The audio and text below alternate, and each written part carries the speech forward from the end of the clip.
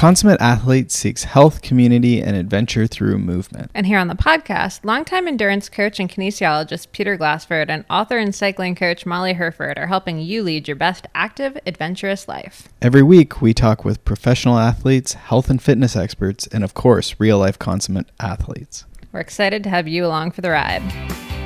Hello, hello, hello. Peter, how's it going? It's going well. Yeah, we're rolling along here in this summer of 2020, the summer that we'll look back on, I imagine. But yeah, we're trying to enjoy that, some summer weather, and we've been swimming in the bay a little bit. DW is continuing to swim fairly well and be a water dachshund as well as a mountain dachshund. Yeah, he's doing surprisingly well for a very tiny-legged creature. He's just kind of blowing me out. He's better than me at swimming at this point. Yeah. Well, he's trying to follow you everywhere, I guess. So I guess he's learning to draft and mimic, I guess. But the other way people are getting through this summer of COVID, summer of 2020, is there's a lot of bike packing going on, which we've talked about some backpacking, so the traditional sort of walking with your backpack. But the variation, I think, is here in Ontario, but everywhere. I have clients in Michigan and out in California, and they're really getting into this idea of bike packing and different varieties of touring on our bicycles, right? Taking a small backpack and going right into a friend, or some of these loops. We've had Matthew Cady, nutritionist and bike packing extraordinaire, on the show, and he's the creator of the BT 700, which is a 700 kilometer. I don't know what that is for miles. What are we, 4 or something? Yeah, right around 400. So it's a big loop. And so he's been on talking about bike packing and feeding ourselves on that. But today we have another episode on this topic of bike packing, or the new touring, as I like to call it. Yeah, we have Joe Cruz, who is a philosophy professor in addition to being a bikepacking extraordinaire, which of course made for some really fun talking. I think, it's cool when you can get someone who's not just a consummate athlete, but more of I'm going to call it a consummate gentleman. So we can kind of get more into like the why of bikepacking, not just the nitty gritty of how, although we talk tons about that as well. Peter, I think he's sort of just like you in that we talked about how he will spend hours and hours and be up to like 3 a.m. trying to create the perfect route and like poring over maps. We talk about, how he approaches it, where it's like, a paper map, but then he's got like Google Street View going, and he's got like all of these other things that he's using to really kind of perfect exactly what kind of route he wants to make. So from that standpoint, he's very similar to you. But and I think you've touched on a couple elements. I think this bike packing, this going out and sort of adventuring, right? And this, I include just a long day of riding, whatever long means for you, again, point to point. And I think you hit on the navigation portion. I think for a lot of people, that's a weakness, right? If you get lost in races, especially some of these endurance races, these marathon races, the ultra run races that Molly's doing. And I know a lot of our listeners are into these hiking and, running type races. There's a navigation element there, of some type, right? Like having a knowledge of the course, remembering even a short cross country or cyclocross course, right? There's an element of navigation and course memory there that I think in this summer we can certainly be honing by getting a little out there, right? And adventuring a little bit. Yeah, I'm actually pretty excited. I have a friend, my good friend Karen, who convinces me to do all manner of crazy trips. And she and I are going to do a mini bike packing with some hiking thrown in trip sometime in the next month or two. And I'm pretty excited about it because I've never really been super into the idea of bike packing because, anyone who knows me knows the chamois situation is one of those things I'm like evangelical about as far as like washing your chamois and all of that. And Joe and I talk about, bike packing doesn't have to mean being, crusty and gross and kind of putting up with that. There are ways to make sure that your shorts stay clean for your whole trip.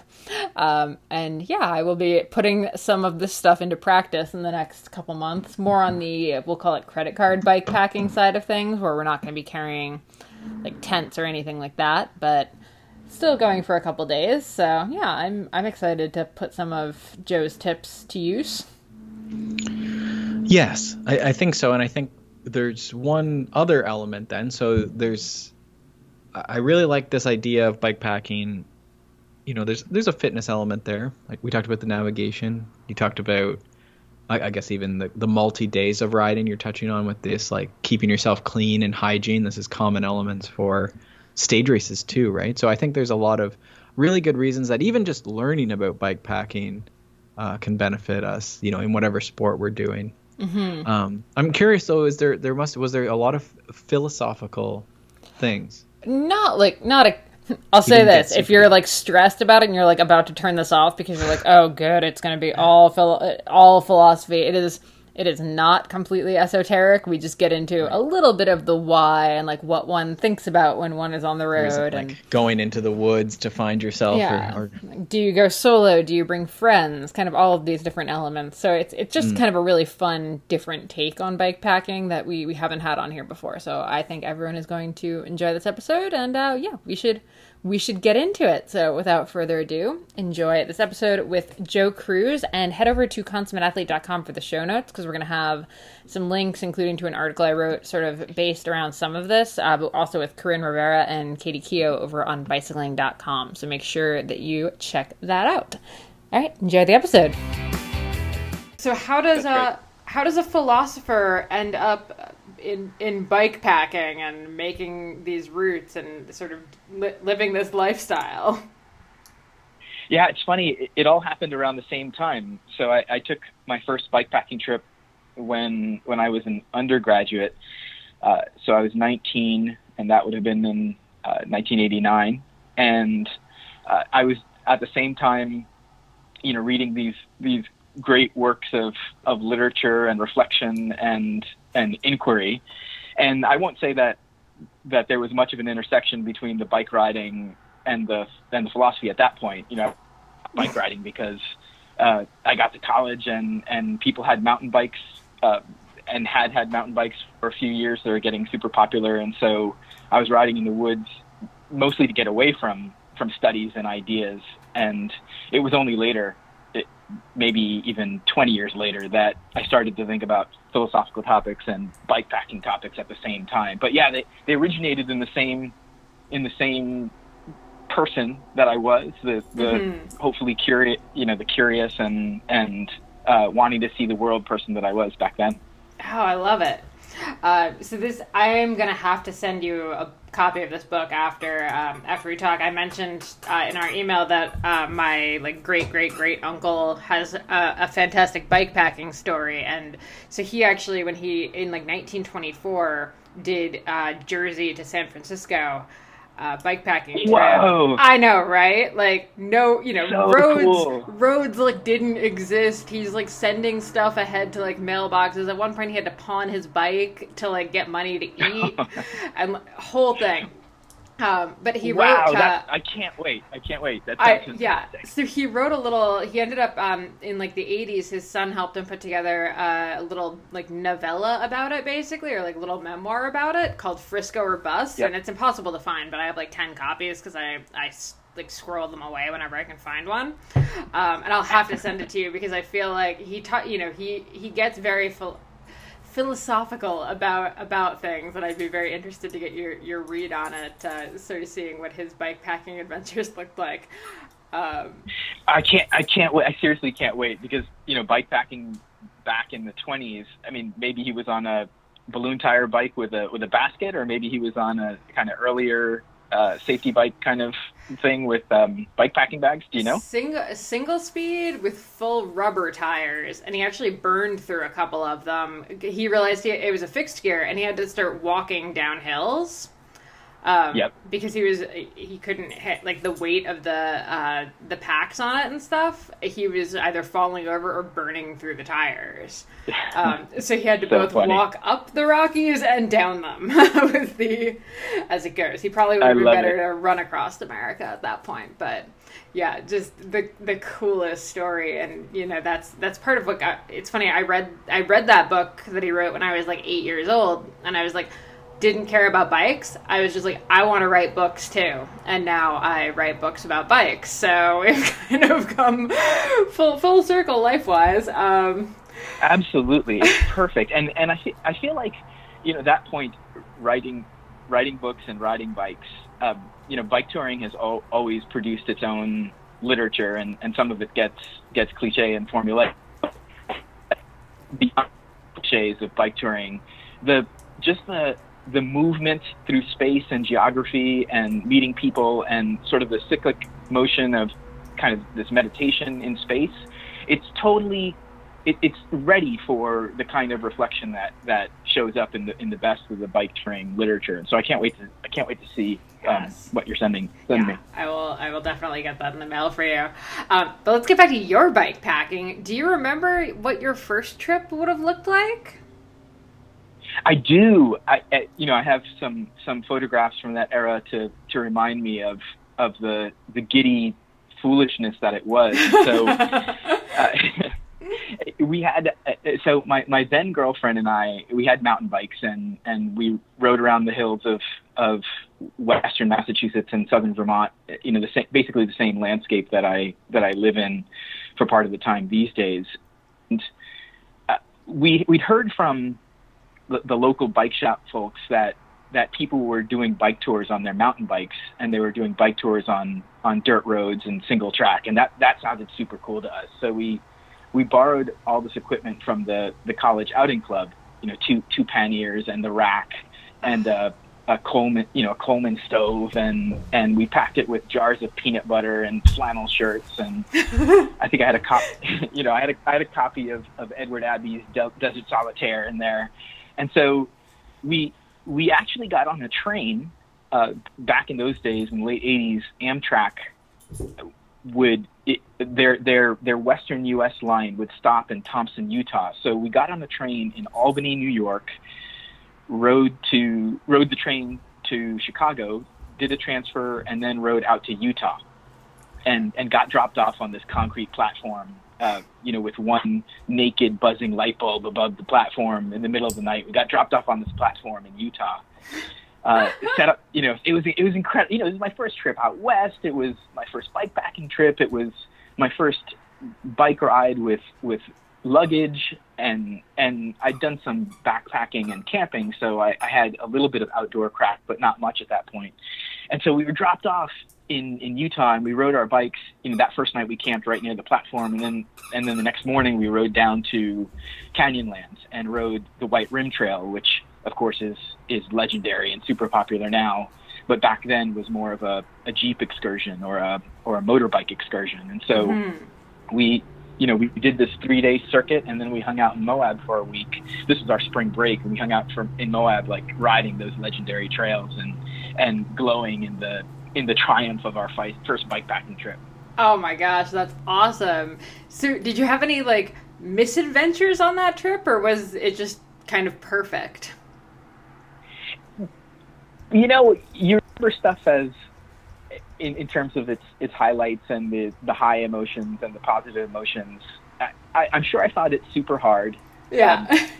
People who know, not least of all because my partner at the time she was on a cross-country ski team, and so she was super fit, and I was just like this schmucky philosophy student who was like learning the outdoors for the first time. And so people who know the White Rim Trail know that there's a big climb on the second or third day, Murphy's Hogback, and Kristen rode right up it, and then at the top she ran back to the bottom to grab my panniers, and I was pushing the bike up and thinking, why am I here?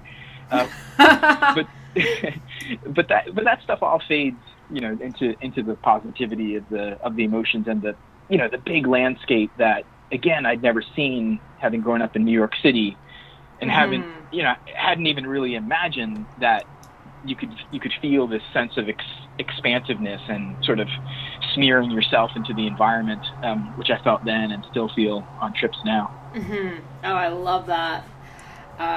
And so, speaking of trips now, you just did a big trip in Vermont. So what was that one like?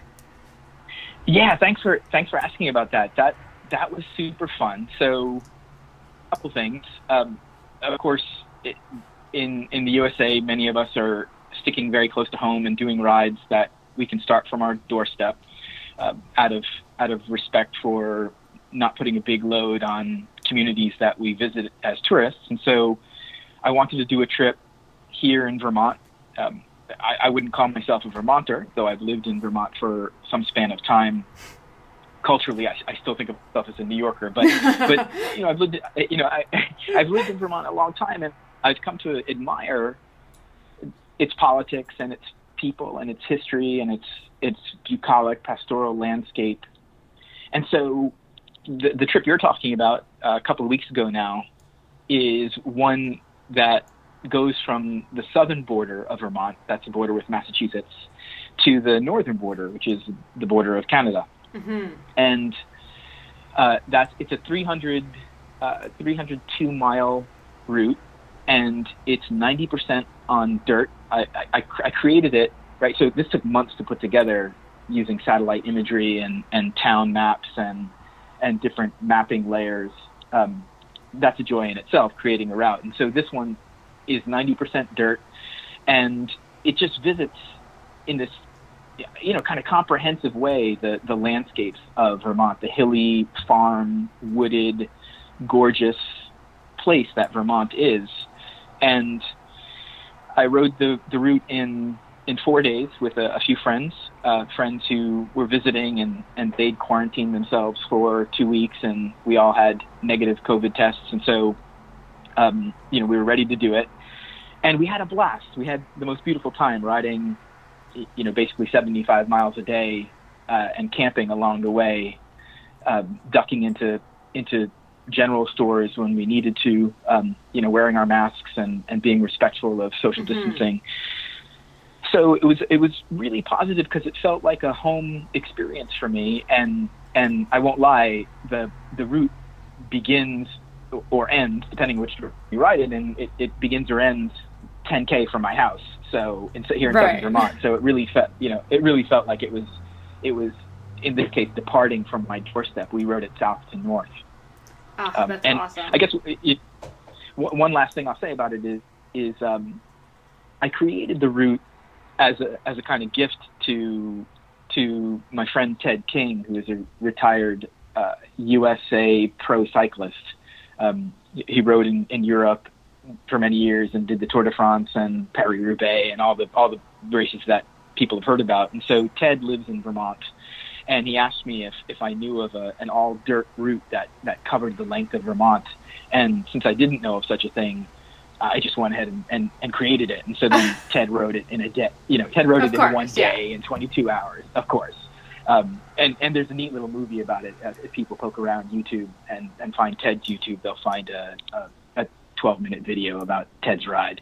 Super fun. Oh, that's neat. We'll link to that in the show notes. And before I ask about how exactly you go about making a route, because I know a lot of people want to know about that, I love that it's a weird time we're in right now where every time you mention like doing a thing with friends or like seeing other people or going to a place, like you have to kind of almost caveat it with, and we quarantined, and we, got the test, and we wore masks.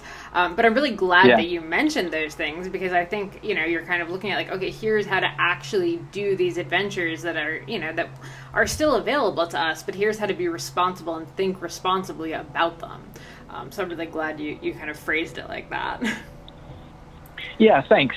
It's a tough thing, too, in that a lot of the routes that I've created, and that show up on bikepacking.com. I'm on the editorial team at bikepacking.com, and one of the things we do on that site is to try to create community by making available resources for bike riding that if people don't have time to create themselves, or they're not inclined to create, or they want to be sure that they're going to have a good experience. And so we share a lot of route resources on the site. But now is a tricky time to share stuff, right? Yeah. So I honestly would feel some misgiving if somebody downloaded my Strava from Colorado or from California, or nothing wrong with those places, but I would feel some misgivings if somebody just flew into Albany and then just did this route. Yeah. I would hope they wouldn't actually. I don't want people to do that. But on the other hand, it does seem to me an important instrument of community to have these resources out there. So it takes some thinking, and yeah, thanks for pointing that out. Yeah. And on the topic of route planning, it sort of sounds like the best way that people can kind of be responsible right now, and I've seen this a lot in our area too, is finding sort of their local adventures. I actually had pitched an article. A running magazine had asked me if I had like any like international destinations that I wanted to write about, like for their exotic locale like section of the magazine, and I was like, I mean, right now, not really. And like, I would actually argue what I've kind of come to realize in the past 3 months is that, like, honestly, my own backyard and like actually figuring out what's in my area that I didn't know about, like, that's been the most exotic thing ever, because there's so much stuff that I had no idea about. And it's been super cool discovering that. So, yeah, any advice for someone who's like, okay, I'm going to sit down at the computer, I'm going to make a route. I don't know how to make a route. I do. I guess I do have some stuff to say about that. And yeah, locally is, a different sense and equally important to the community. And so I think it's all really positive for people to be thinking in terms of what they can do from their front door. But figuring out what to do, yeah, that may not always be obvious. So where to start? Let me maybe begin by saying that my process has led to popular routes like the Vermont Green Mountain Gravel Growler, which links together craft breweries in Vermont, and lots of people that ride, and I created the course in Kyrgyzstan that was then used for the Silk Road Mountain Race. That's a ride that I created in 2016 to ride with some close friends, expedition style, in the incredible country of Kyrgyzstan. Routes in Slovenia and ones in Croatia, places that I've had the privilege to visit and try to learn something from.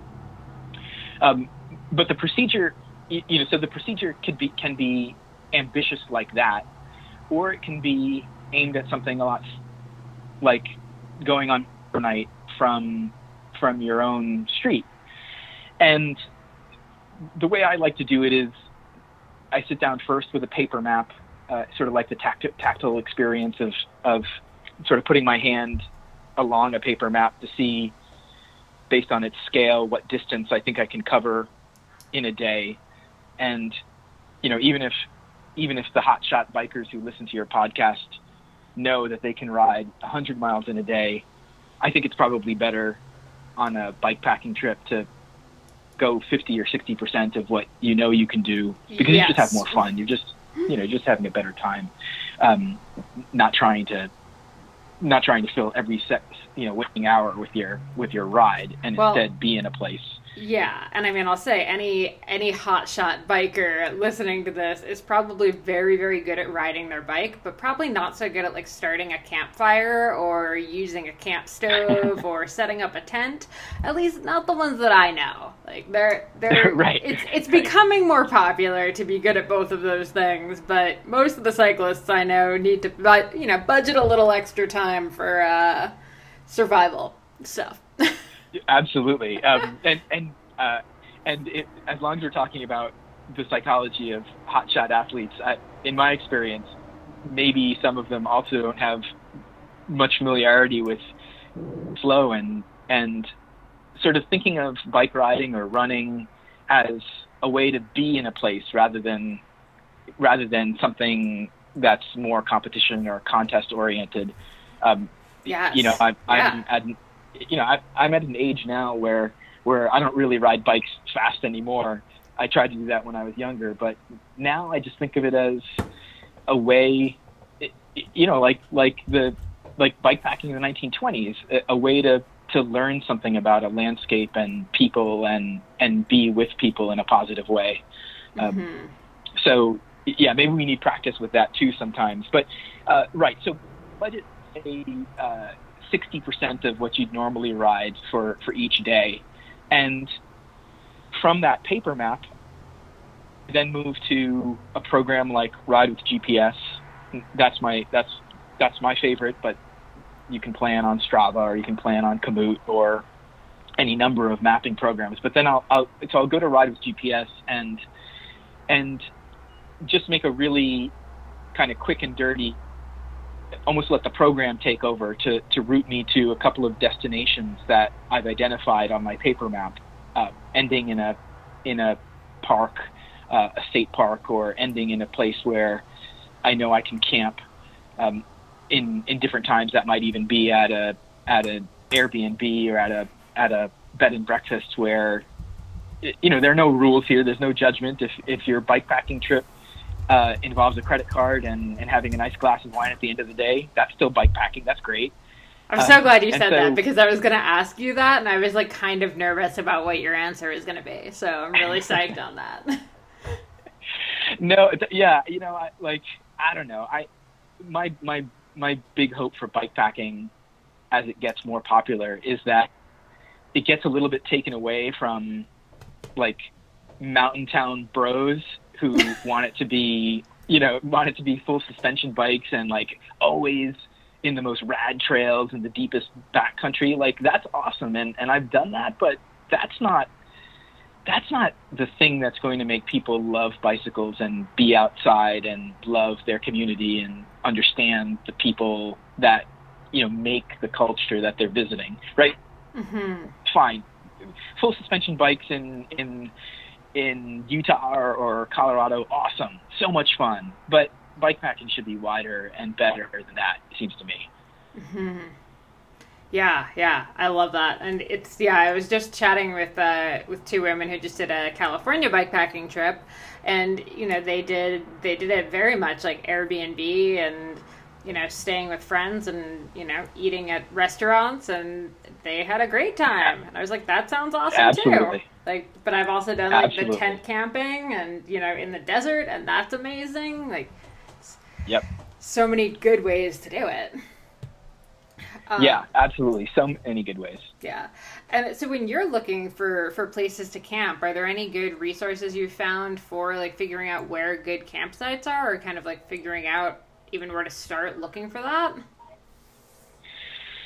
Yeah, so it super depends. So in a state like Vermont or in New England in general, first I'll look to state parks and to public land like the Green Mountain National Forest, where it's legal to disperse camp as long as you're 200 feet away from roads and water. And so I'll literally just pull up the Vermont State Park map from the resources that Vermont puts online, and I'll see how close they are to the kind of ride that I want to do. And that's because even in a very rural state like Vermont, you're still faced with lots of no trespass signs and private property, and basically you don't want to bum out the neighbors when you're on a bike ride, right? But in a different kind of ride, a ride maybe in a place where wild is allowed or looked upon favorably, like a ride we did a few years ago in Norway. Took us on a 3-week backcountry trip in pretty sparse landscapes. And if I know I'm going to be in that kind of situation where I might wild camp or where I might be putting up the tent in places where I'm going to be respectful of the landscape and I'm going to leave no trace, but where it's not an official campground, then satellite imagery might tell me something about what the possibilities are. Writing to locals might tell me something about what the possibilities are, and using resources like there's a website where you can find dispersed camping. What is the name of it? I can't think of it right now, but there's a kind of crowdsourced resource where people have indicated places where wild camping is sort of okay. And you might look at that, in addition to the satellite images, and use your horse sense on the ground. Yeah. Oh, that's so good. I feel like so many people just kind of want like one website that's going to just give them all of the information, but it sounds sort of like if you want to plan a really successful trip, you sort of have to like almost approach it as like a campaign and really, you know, do kind of a deep dive into this stuff. I love like satellite images. I'm picturing like you sitting at like a mission control with like 8 screens up and like, or like a conspiracy theory style like bulletin board with, you know, string between the campsites or something. I can't even tell you how many times my wife has come downstairs, you know, at 2 a.m. and I'm still at the kitchen counter with, you know, my laptop open, bent over with satellite images. And she's like, you need to like get a grip and come to bed. Oh boy. So that actually sounds a lot like my husband, and he knows if he mentions routes for more than like 10 minutes at a time, I'm gonna smack him. And if he'll do this thing where he's like, oh yeah, I have this great route for you. He'll tell me, I'll be like, okay, that sounds good. No problem. I'm gonna ride that. And then like 2 seconds later, he's like, oh, or you could do this, or you could do this, or you could do... I'm just like, I just need one. Just needed the one. Just need the information, and I'm good. Yeah, totally. I totally get and respect that. Though I will say that if someone, you know, if a beginning bike packer is going to go to a website and download a route, so she goes to bikepacking.com or she goes to Ride with GPS, that's awesome. That's what the resource, or at least in my view, that's what the resource is for. It's intended to bring someone into the community and give them as positive an introduction to the trip as they can have.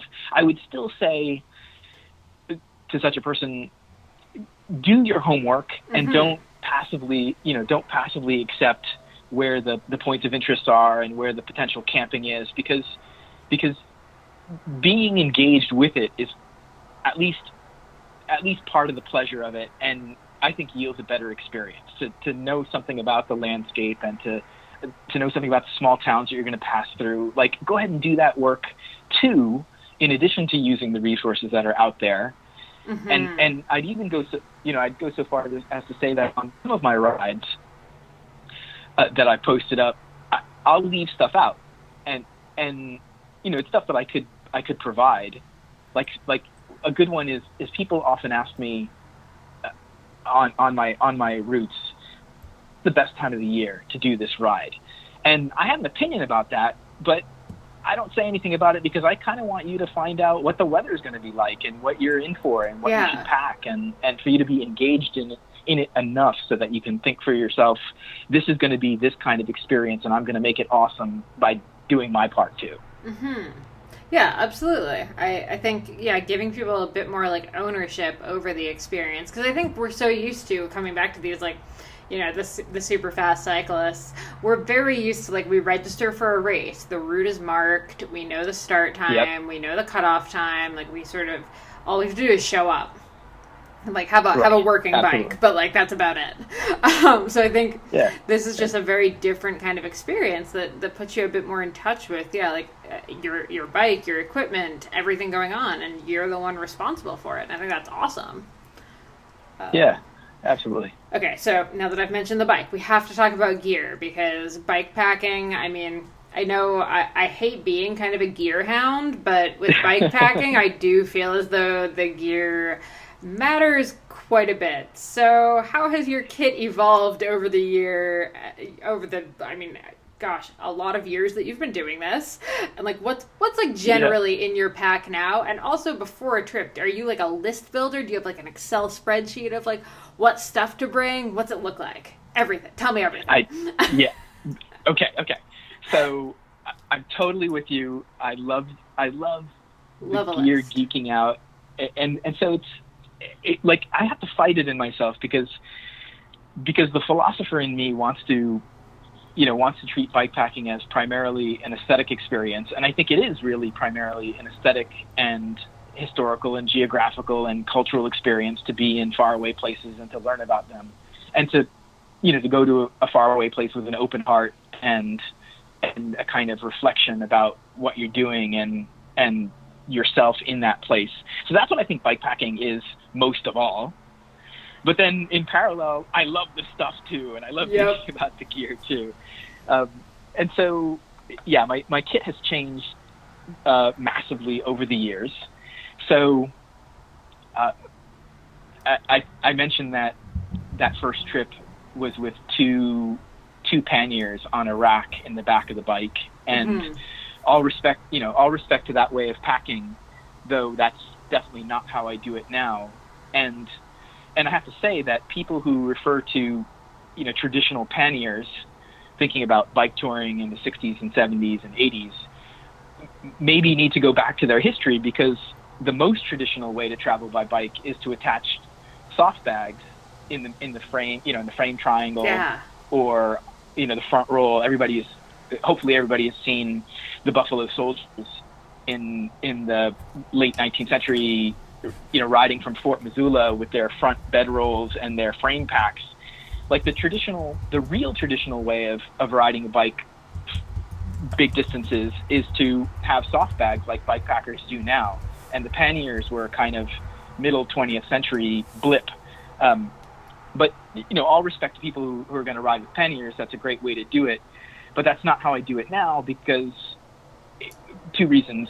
One is the rigid attachments of panniers, the racks and the sort of structure of the pannier itself that attaches to racks.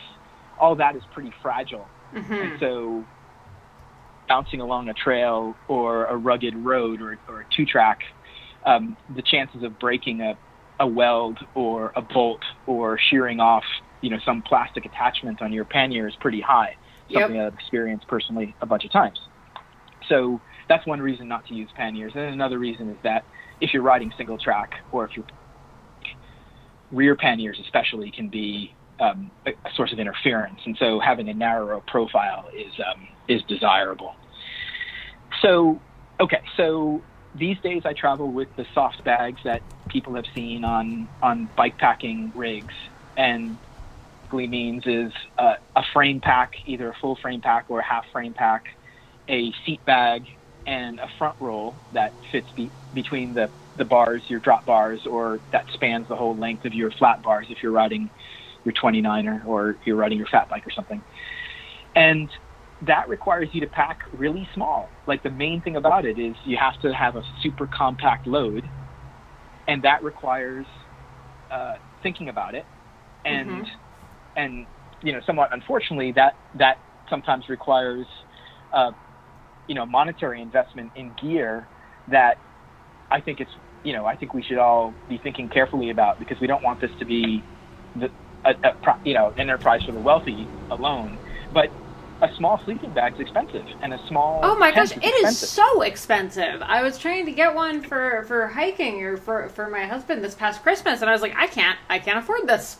Like, oh my gosh, it's ridiculous. It's nuts. It's and so I'd love for the outdoor industry to have a honest conversation about, like, why this stuff is expensive and where you can find a more economical way. But in the end, I do think that the kind of small bag bike packing that people see in magazines these days requires you to at least invest in a small sleeping bag and a small tent. And by small, I mean, maybe your viewers can picture this. Your listeners can picture this. So by small, I mean they should pack down to the size of a cantaloupe each, right? So that's how small I want my sleeping bag to be and how small I want my tent to be. And once you've got those two things that small, then you're not going to bring a lot of extra gear, and you can sort of psychologically get a grip on the fact that you're traveling light. It means fast and bigger distance and seeing more and being more independent, and that's its own kind of liberation and happy thing. So what are some of, like, the MVPs other than, like, small tent, small sleeping bag? What do you do, like, clothes wise? Are you bringing, like, 2 chamois? Are you bringing, like, a casual change of clothes? What's, like, valuable, and what have you found is just, like, not worth bringing? Yeah, awesome. So you got it exactly right. I'll usually bring 2 chamois. Oh, thank God. I don't have to jerseys. go into a lecture. Sorry.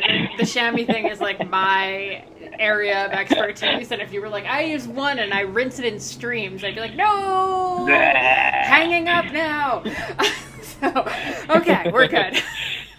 Okay, yeah, we're good. But I've tried the one, no, that's not, I think of myself as an ultralight guy, but no, there's not a for limit. That.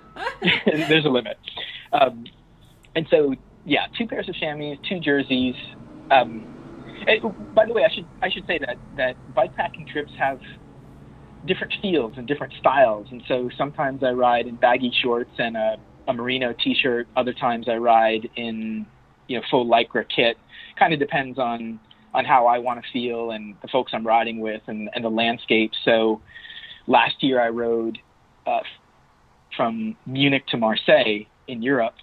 And so, riding over the Alps on dirt roads was incredible. But every day I was in racing kit, like I was some reject from the Giro d'Italia or the Tour de France or something. And so, and that's because that stuff reads in a certain way in Europe. It reads like you're doing something sporty and people totally get what you're doing. Mm-hmm. And it feels completely comfortable to be, for them and for you, to be in racing kit. But riding in Kyrgyzstan or riding in Vietnam or something, those are times when I'll put on baggy shorts.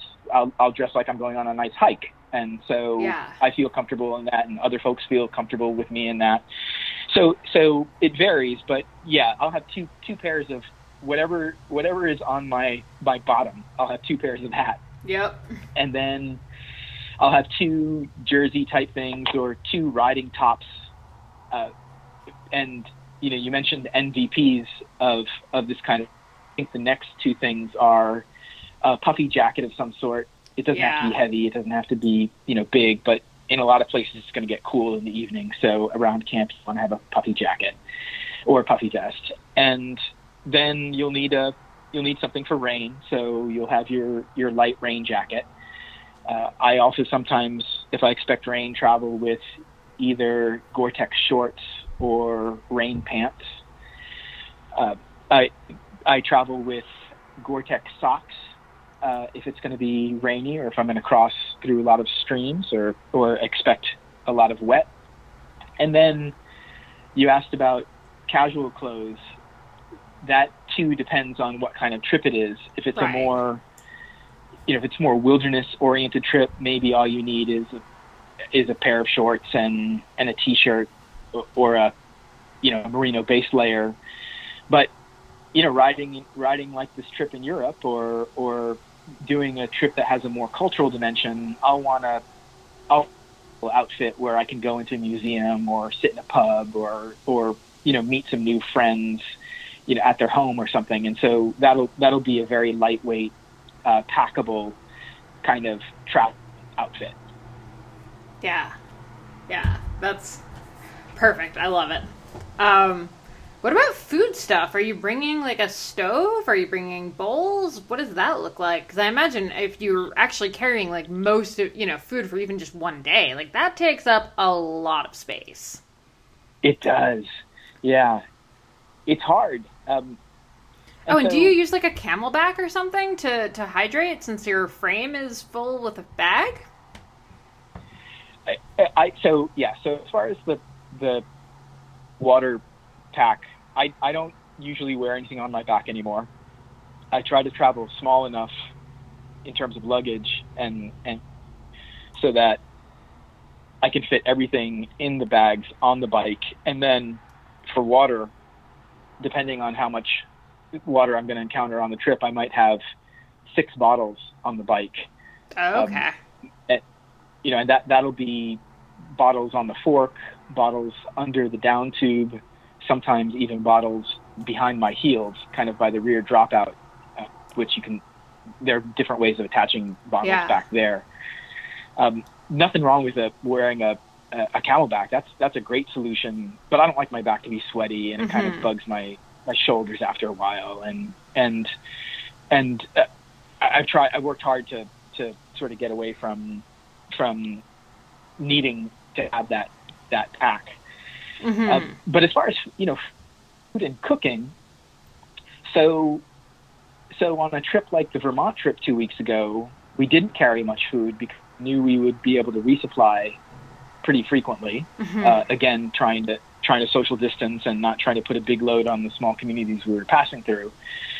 But we were able to buy food on a daily basis, and that was fine. So that's a trip where I'm not stressing about having a stove or fuel or pod or cooking kit. And that's a certain liberation and an easy, fun way to travel, moving through a landscape where you might well talk to people at the brew pub that you have dinner at, in non-COVID times, or at the diner where you're going to stop for coffee in the morning. You might talk to the person behind the counter and learn something about the town that you're in. So that's a nice time to not be relying on your own cooking. But on the way other end of it is a trip like the Kyrgyzstan trip where we had a 6-day span without resupply. And so that was like a massive carry where we had to dedicate, whole bags, like my whole saddle bag just had dried food in it and stuff that we bought at the market in Bishkek. So we had to be pretty careful about packing enough calories and kind of meal planning in advance. But that means carrying the stove and carrying fuel and the pot and the cooking tools. So that takes yet another level of reflection and refinement of the ultralight style. Yeah. So because you're a philosophy teacher, we have to talk about what do you think about during these bikepacking trips? I mean, I know sometimes you're out with friends, but when you've done like a solo one, where does the philosopher kind of start slipping its way in? Yeah, and it's I love the question because thinking about those times, I did a trip in Asia in 2007 where I was there for a year, and I flew into Pakistan and rode through Pakistan into India, and then went to Chengdu, China, got a flight to Chengdu, China, and rode from Chengdu through that part of China, and then Tibet, and then Nepal, back to India. And that was a solo trip where I had a lot of time for reflection, and you're up at high altitude, so your thoughts are a little loopy, and you're dehydrated, and maybe you haven't been eating perfectly, just because of conditions. And those moments, I promise I'm going to answer what sorts of things I think about. No, I love it. Those are moments. Those are moments where I really appreciated the potential for bicycling to get you out of your own head, to be a liberation from a constant commentary and a constant potential for conceptualizing the things around you in the way that you're most familiar with.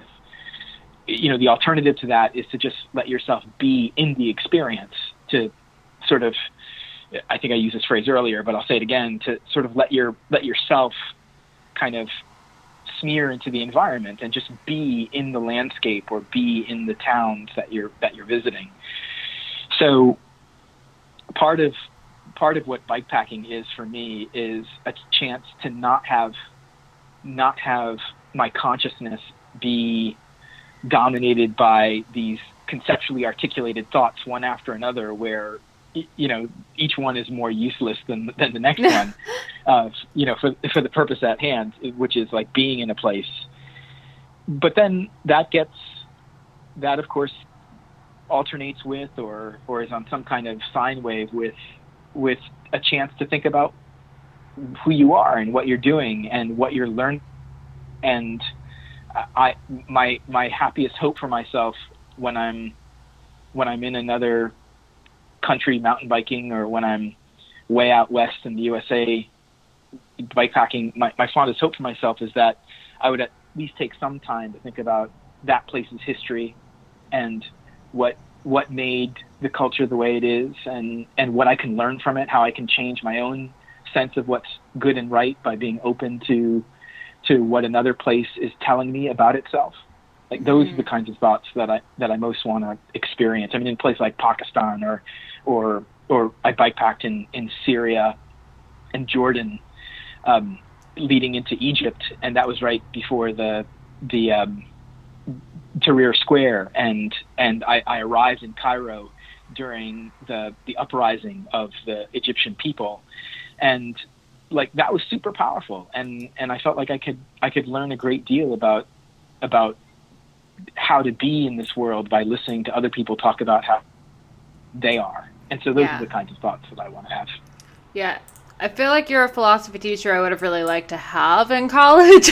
Oh, you're kind. Thanks for saying that. I'll throw that out there. I mean, I was going to ask, like, do you feel like bikepacking has changed your life, or like made you make any life decisions that you might not have without bikepacking? I feel like the answer is a pretty obvious yes, but I'm going to ask it anyway. So consider it asked. Yeah, thanks. It is a big yes.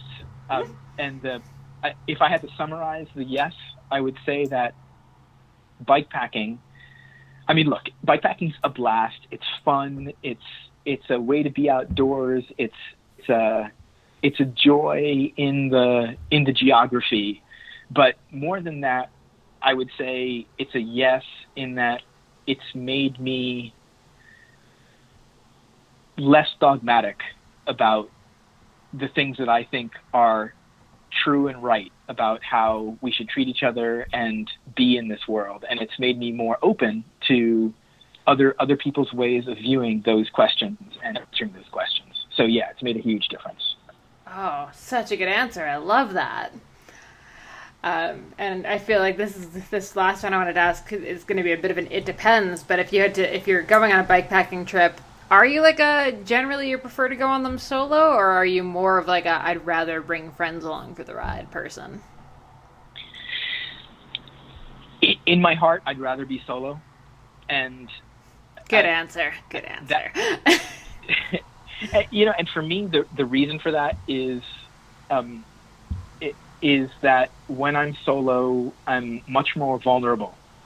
And by vulnerable, I mean I'm relying on the place and its people to show me the way, and show me. I'm using that metaphorically, but show me the way in the sense of I'm vulnerable to the difference between me and the people of the place I'm visiting, and I love that vulnerability. I love relying on others to teach me something about this world and about who I am and what we can be and what we can hope for. And when you're traveling with your friends, you kind of create this, this ecosystem of your own sociality and your own familiarity. And so you can end up sort of insulating yourself from the insights of being in another place. All that said, I think recently I've mostly taken trips with others because I love my friends and we love doing it together. And Logan Watts at bikepacking.com is a really good friend, and Karen Young, who was on the Vermont trip, is a good friend. And so, there's a certain joy in doing positive things with people you know and care about. But if you ask me what I would pick and prefer, it would definitely be solo. Yeah, I feel like I'm kind of in the same boat there, so I like that. And yeah, I mean, I think you're completely right. Like when you are with your group of friends, it's so easy to completely miss everything that's happening around you, or feel like even uncomfortable, like kind of breaking out of that little bubble. But when you're by yourself, you're not really worried about feeling kind of silly because, hey, nobody knows you. It doesn't matter. Yeah, absolutely. Awesome. Okay, so we've mentioned bikepacker.com a few times, but yeah, where can everyone sort of find these routes that you're talking about, see what you've been up to? Where can everyone find that online? So bikepacking.com is the website started by Logan Watts some years ago, where we share stories and advice on equipment and routes, as well as news from the gear side. So folks can head over to bikepacking.com and they'll find my stuff, but they'll also find tons more. I also have my own blog, though heading over to my blog on it, those are minutes you're never going to get back in life. So, but if people wanted to read my writing, some of it philosophical, some of it just reflective, I have a blog at joecruz.wordpress.com.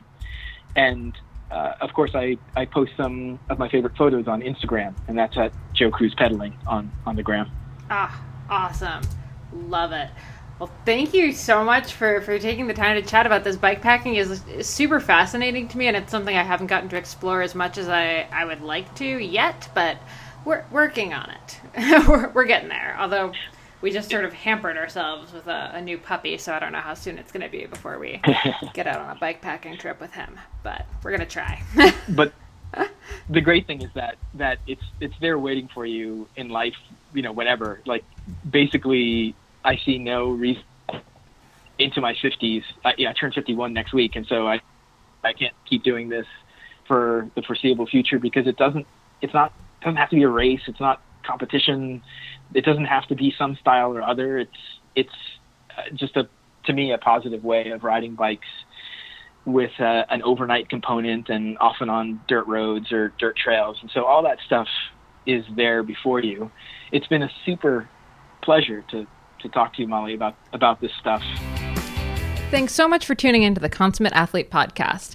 If you enjoyed this episode or any of our past episodes, please do us a huge favor, leave us a rating or review wherever you listen to podcasts. It really helps us bring on, great new guests. And yeah, we'd also love to hear from you. You can find us on the interwebs at consummateathlete.com, at consummateathlete on Instagram.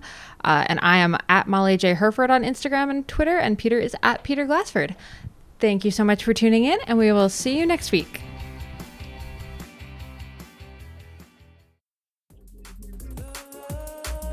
Searching for the stories outside of cycling, but still inside cycling? The Gravel-Lot is a weekly interview series where we talk about our shared experiences in the cycling community and talk with people that we think you guys might be interested in. Absolutely. And the Gravel-Lot is actually not always about gravel, but it is the place that is your local trailhead. It could be the meetup parking lot where you meet your friends. Or the post-ride watering hole. It's really the place where you sit down, share your stories, and talk about life. Yeah, and dive into the things that really matter to you on two wheels or beyond. The Gravel-Lot has brand new episodes every single Thursday morning, along with a bi-weekly editorial column every other Tuesday. So check out the show, check out the Beeline, and join the conversation and find out all you need to know about the Gravel-Lot at thegravellot.com.